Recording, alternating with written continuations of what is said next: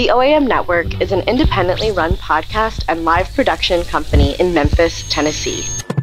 TheOAMNetwork.com. Power to the podcast.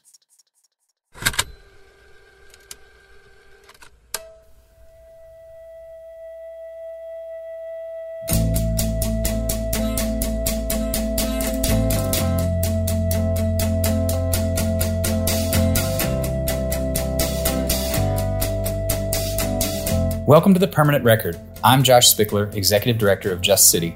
We're a nonprofit criminal justice reform organization based in Memphis, Tennessee. And The Permanent Record is our podcast. It's about the criminal justice system and how we can work together to make it work better for everyone. Today's guest is Mark Loughney. We first discovered Mark when the Marshall Project did a story on his art exhibit, Prison Portraits. We've developed a friendship with Mark since then and decided it was time to have him on the podcast. Not sure why we didn't think of that sooner. As you'll quickly figure out, recording this episode presented some technical challenges beyond those of social distancing and remote recordings, but we wanted you to hear as much of our exchange as possible.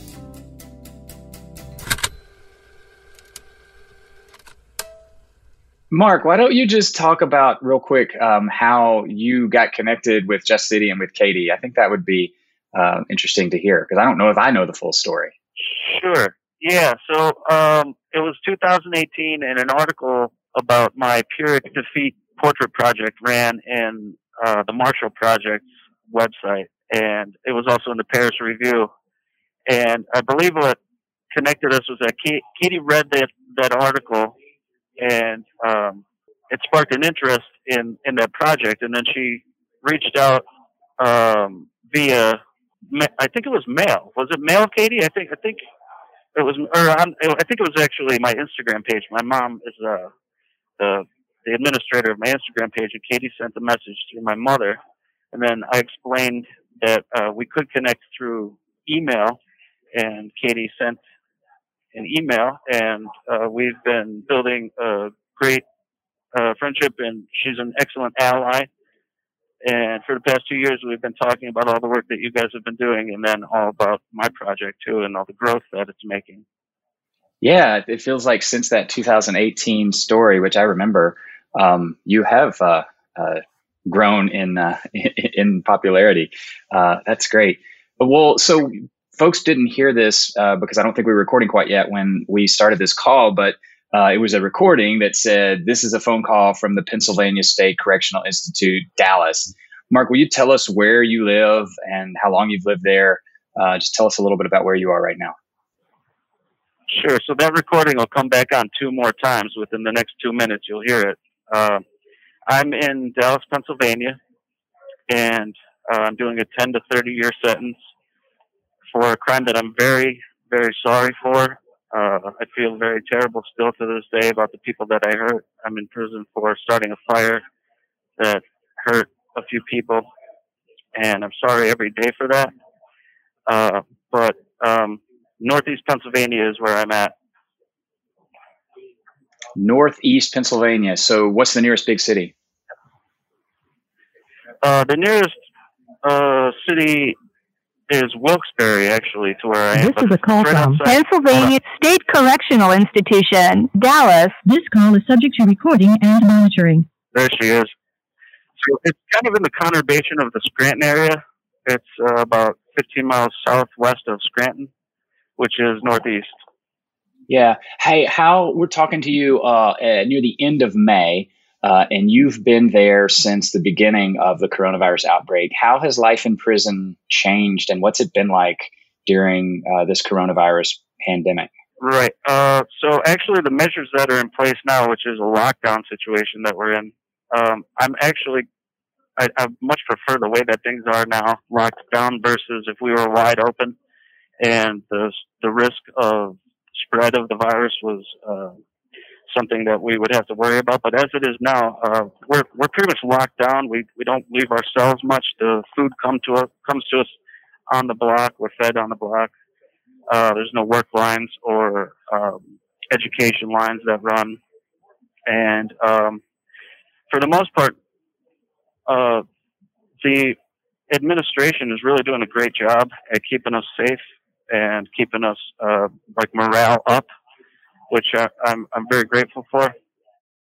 Give us an example, Mark, of how they're doing that, how they're keeping your morale up. Because that does sound like a challenging thing. If everyone's locked down and life is sort of on hold, how do they do things that keep your morale up? Yeah, I'm sure it's very challenging for them, but I mean, the alternative is having a whole bunch of people die inside these prisons, and because it's essentially a landlocked cruise ship. I mean, it would spread through here like wildfire. But what they've done is they've given us 5 free phone calls per week. They give us 5 free emails. They started. This is a call from Pennsylvania State Correctional Institution, Dallas. This call is subject to recording and monitoring. We can't really get out much to exercise or do any kind of physical activities outside of the cell, but that doesn't prevent us from doing things in our cells. We still have activities that we could do. The activities department will send us. We get to do bingo. They started a bingo routine where every week they have a bingo game. So I mean, there are things to keep our minds occupied, but we can't wait to get back to normal. But we also can't wait to get back to normal safely. So I'm happy that they're doing things the way that they're doing them. Yeah, it sounds like it. I feel like we could do an entire conversation about that, but I want to get to the real reason that we wanted to talk to you, and that's your drawing, your art. When did you start drawing or painting, or when did you realize you had a talent to put things down on paper like that? Well, thank you for asking that. The first documented drawing that I did was shortly before my 3rd birthday, but I didn't really get serious about it until I was 3, I think, and I started stealing my aunt's nail polish and painting on the walls, and that's when that was my first memory was when I was 3, and it was of drawing on the walls. So I was drawing from a young age, but I didn't think of it as a career path until very recently, probably within the last 10 years. What inspired you as a child when you would create art? What were your subjects? What kinds of things did you create? Well, I loved bugs. I've always loved bugs, insects, and animals.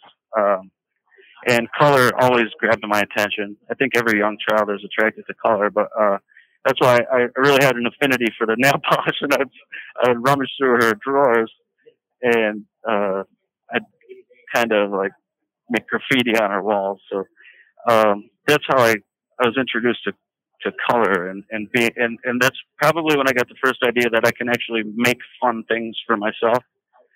So it started when I was 3, and then throughout high school, the only class that I had straight A's in was art. So when it came time to pick what I was going to do for college, it only made sense that I would follow that path. And where did you go to college? So it's a school in Scranton called Marywood University. I spent 2.5 years there, but I wasn't very mature at that time, so I kind of lost interest quickly. And after about 2.5 years, I just kind of fizzled out and never got the degree. But I did learn enough while I was there to carry me through, and then to build my own practice and kind of learn as a self-taught artist from that foundation that I was given, which definitely helps.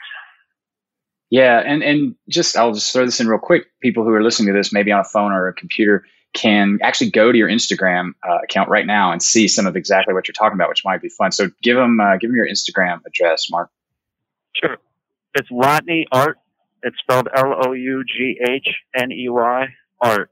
Or they could just Google Loughney drawings or Loughney paintings, Loughney Art. And the Pyrrhic Defeat project could be seen and read about even if you just Google the words prison portraits. I think that's the first article that comes up. Yeah, and let's talk a little bit about that, because it's really, I guess what caught the Marshall Project's eye, what ultimately caught our eye. And it's, if you don't mind me saying, I'm not an art critic at all, but it's very different from the things that you describe and some of the other art we can see on your Instagram account. For example, wildly colorful, imaginative things. The sketches that you do of the people around you are very, sort of simple and very realistic, which is, I think, what gives their power. How did you make that switch? What led you to start drawing the people around you? And was that easy? And were they accepting of that initially, or how did that come about? So it was gradual, the way that I kind of eased into that. Initially, when I first came to prison, I was doing sittings with guys, and they were by request so that they could have something to mail their family in lieu of a photograph, because you can't have a camera in prison. So they made for great gifts. And after I did a couple hundred of them for people for gifts, I realized that it would make a super powerful statement if I collected them all. Although I didn't really have a clear direction of where I wanted to go with the project, that kind of came later on. I just had faith that it would find its own way. And this morning I actually did 3 sittings, and that would be, I'm up to 557 portraits now. And the more that I do, and the more traction that the project gains, the more easily it is to get guys to sit for the project.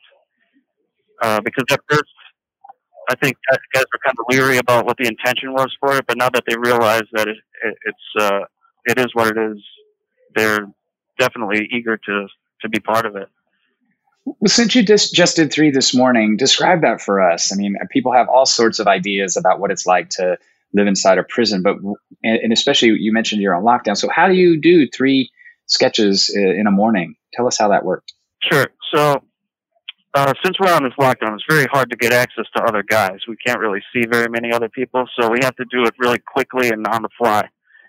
So this morning when they served breakfast, I quickly sketched a guy. It took about 15 minutes.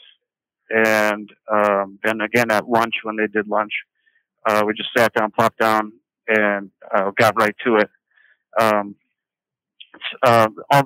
the ones that I've been doing recently are all with masks on. Everybody's got to wear a mask here. So it shaves off about 5 minutes of drawing time, because I don't have to worry about drawing the nose or the mouth. But so we're able to squeak them by a little bit more quickly because of that, which is pretty cool. And I think it adds a little bit more of a contemporary twist to the whole project now, about the sign of the times, being able to see that we too in prison are experiencing the very same things that the rest of the world is experiencing. And we're trying to take the same measures, but although it's a little different, we don't have the safety products at hand that many would. We still have at least something that we can grab onto, which is like the masks, hand washing, things like that. So it's interesting to get these done with the masks on, and I'm looking forward to doing a lot more like that.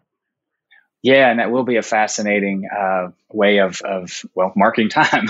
as my next question was about that. But you'll be able to see, this era in the work itself. So talk about how you went from this realization that the sheer number, the sheer volume of these images would be a really powerful story. How did you go from that to getting someone on the outside to realize that? And then how do you get those images to people on the outside who can exhibit them or distribute them to the rest of us?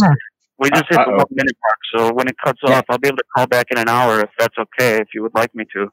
Yeah, absolutely. And we'll just pick right up, and maybe even don't even answer that question right now. Just we'll start with that when we get back on the phone with you. Thanks so much. This was great. I can't wait for our next 15 minutes, and we'll be on the phone, I guess, an hour from now. Is that correct? Yep. I'll call you around 1:15. Josh, Katie, you guys are awesome. I can't wait to talk to you a little bit more. Thank you so much for everything. Yeah, thank you, Mark. Thank you for using Securus. Goodbye. That was part 1 of our interview. Every part of Mark's life is subject to prison regulations, and he can only talk on the phone for 15 minutes at a time, and his calls have to be at least an hour apart. Not to be deterred, Mark called back an hour later, and we picked up right where we left off.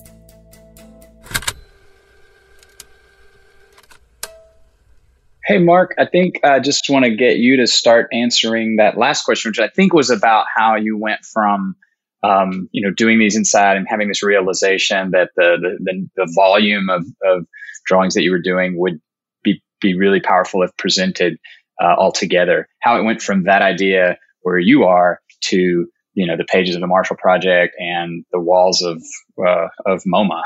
How did that happen? Right.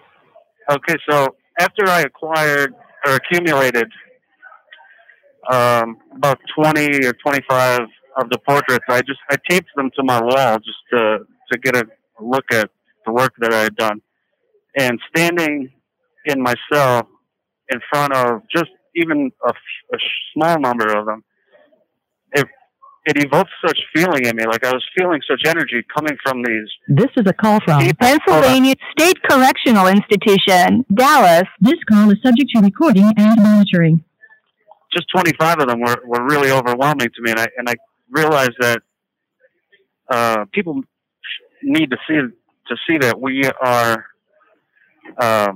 people still in prison, and that even though we're somewhat voiceless, that we could still have a bit of a voice in a way. So a friend offered to show about 100 of them at her studio in Dunmore, and I sent them out to my mom, who without her, I got to say, none of this would be happening whatsoever if it wasn't for my mom and what a saint she is and all the help that she's given me, and my father. But that's who I send them to. I send them to my mom, and then my mom gets them scanned at a super high definition scanner. This guy that she goes to is one of the best on the East Coast. So she goes out of her way to help to bring my work out to the world. So that's how that gets out to the world. But I realized that there's potential when I saw them taped to my wall, and I felt that feeling of it was overwhelming. So the response that we got from that first show of 100 pieces was very positive, and people were really moved.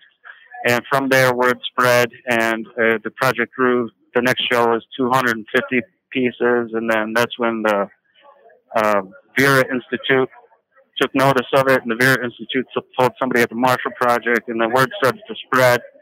And now This is a call from Pennsylvania State Correctional Institution, Dallas. This call is subject to recording and monitoring. And now we're over 500 pieces, so it's getting bigger by the day. And hopefully I'll have about 1,000 by the time I leave here, and we'll be able to really make a very powerful statement. Yeah, I sure hope so. Tell me about experiencing art. We've talked a lot about how you produce it and how you started and how people became aware of your art. But what kind of art can you experience when you're living on the inside like that? And what's your favorite kind of art to experience? Right. So art on the inside is made a bit differently than art on the outside. We're under very strict parameters of what we can and cannot have or do. And there's constant supervision. There's always a regimented schedule that we have to work within. So it's rare that more than about 2 hours chunk of time can be devoted to any one thing, because there's constantly something that's going to come up. A buzzer will ring that will make us do something or go somewhere. So we have to work within time constraints. So art making itself is affected in all these ways that wouldn't really affect an artist on the outside. But the way that art is experienced in here is also different. I think the lack of color in our surroundings, like a stimulus around us, it kind of affects the output of an artist. Yeah. And a lot of what you'll see are drawings that guys make with just a regular number 2 pencil on regular copy paper. But there are the occasional artists here and there that get their hands on some paints, and they're able to make colored paintings, and they end up mostly conceptual paintings, and a lot of the color is invented, color schemes. That's as far as the art itself, like the form of the art. Right. But as far as the experience of art, I can tell you from my own experience that nothing will bridge a gap more quickly than art. I made friends in here with guys who I would probably never ever talk to, because maybe I'd be afraid of approaching them, or they'd be afraid of approaching me. But then when they see me drawing, they'll come over and we'll start a conversation, and friendships are built that way. And there's a community that's built around the art. And that has, for me, I've been so fortunate that the best experience that I've experienced in prison from my art is the connections that I've made from it, and the support and people who have been interested in it.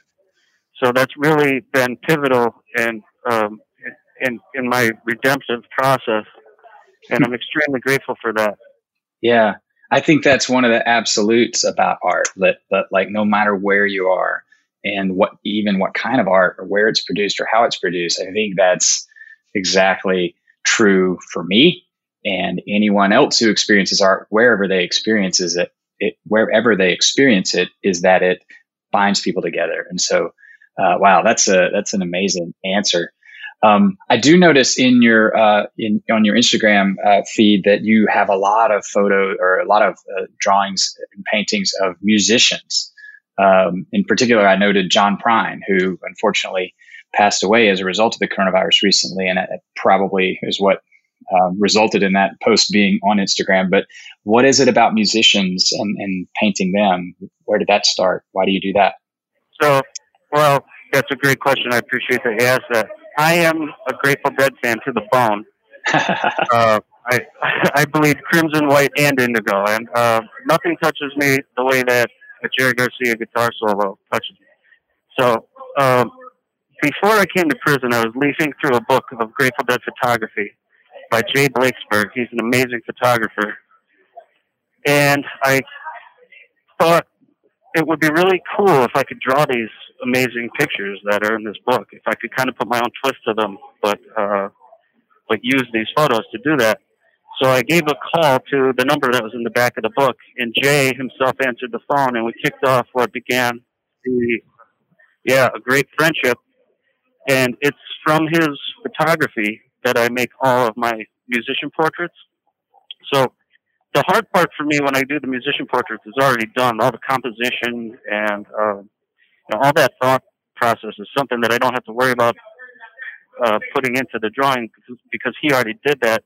And then I collaborate with the piece that he already made, and then I put my own sort of psychedelic twist to it with the color scheme and the cropping that I do a little bit to kind of make it more my own. But that's how that whole body work got started, was just with a simple call to an amazing guy, an amazing photographer, and both of our love for music. The John Prine piece, I drew that actually about a year and a half ago. And it was such a sad thing to hear that he passed away, because he was so talented and such an amazing guy, and he touched so many lives. And to see that he was taken by this pandemic is really awful. So, when I heard about that, I had that piece posted again. Yeah. That's great. Do you get to listen to music? I do. Actually, we're allowed to buy it. It's like a little 7-inch tablet that serves as an email, MP3 player, games. We can buy games on it. So I have one of those, and we download music for $2 a pop, $2 a song. And mine is just chock full of Grateful Dead, Fish, Pink Floyd, the Disco Biscuits, and a lot of that genre, the jam bands. Yeah, that's great. We could do another episode about that. I could talk to you some about that. Well, but I have a couple more questions. Before the lady tells us our time's up. What do you wish that people knew about you and your experience that's not related to your art? You know, you're sort of known to the outside world as this artist. What do you want us to know about you? Thank you for asking that. So I think I would like people to realize that people on the inside, prisoners, we're also people. And it wasn't until people on the outside started taking me and taking my art seriously that I was truly able to kind of forgive myself and see a redemptive quality within myself. And then I began to love myself, and then I began to thus forgive other people and love other people. And it truly brought about an amazing change in me. And I think if I didn't have that, I would probably just another guy sitting around in jail and probably not really knowing what to do with my time and really not making the changes that I needed to make to better myself. But because of other people taking a chance on me and seeing in me things that are lovable and redeemable, I was able to do that. So I just wanted to remind people who are listening that just because a person makes a mistake in their life that might bring them to prison, that doesn't cancel out all the other good things that they are or that they could be.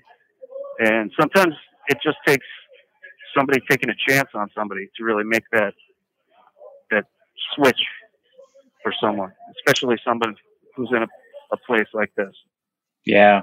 And that's a theme that we've heard on this podcast. It's a theme throughout any documentary or real in-depth conversation about people who live behind the walls, is that the work that they do for themselves, inside themselves, is what it allows them to do transformational things like the art that you're doing. Thanks for sharing that with us. I really appreciate it. And then here's a final question that we kind of ask everyone. Left. Uh-oh. And you're going to have to do it fast. It's what role do redemption and mercy play in the criminal justice system? Right. Great question. So unfortunately, it's not embedded within the system itself. It doesn't really play a part in any of the decision making that they make. But it should. And if it did, I think you'd see a lot more healing of people who would, and I think the recidivism rate would just nosedive if there were mercy and redemption put into the criminal justice system's policy making. But then again, I think that would crumble the system because people wouldn't be coming to jail. So the way that things are now, without the mercy and the redemptive process installed in the sentencing guidelines and throughout the course of the criminal justice system, it kind of keeps the status quo up, which is pretty much what Pyrrhic defeat theory is all about. Thank you for using Thank you, Josh. Securus. Goodbye.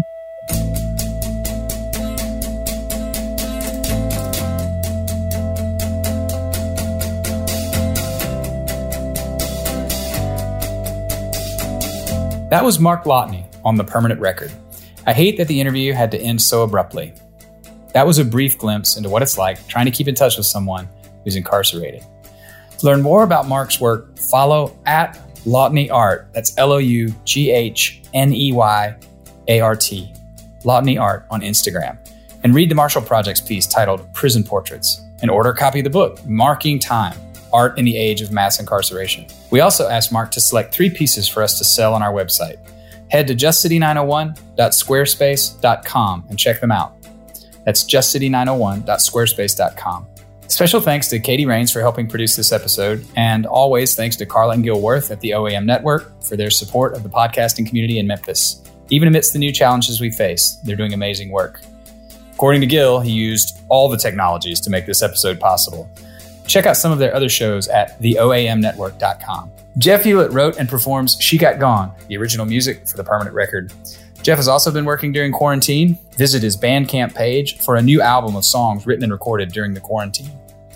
I'm Josh Spickler, and this is The Permanent Record, a production of Just City. Learn more about our work at justcity.org and follow us on Facebook and Twitter at JustCity901. We recorded this during COVID-19, and right now we're doing all we can to get folks safely out of jail so they can protect themselves from the virus. Learn more about our COVID response and give at justcity.org/COVID-19. Make sure you're subscribing to The Permanent Record somewhere. Give us a rating and a review. It helps build our audience. In a Just City, we listen and we speak up. Our thanks to you for doing both. The OAM Network is an independently run podcast and live production company in Memphis, Tennessee. TheOAMNetwork.com. Power to the podcast.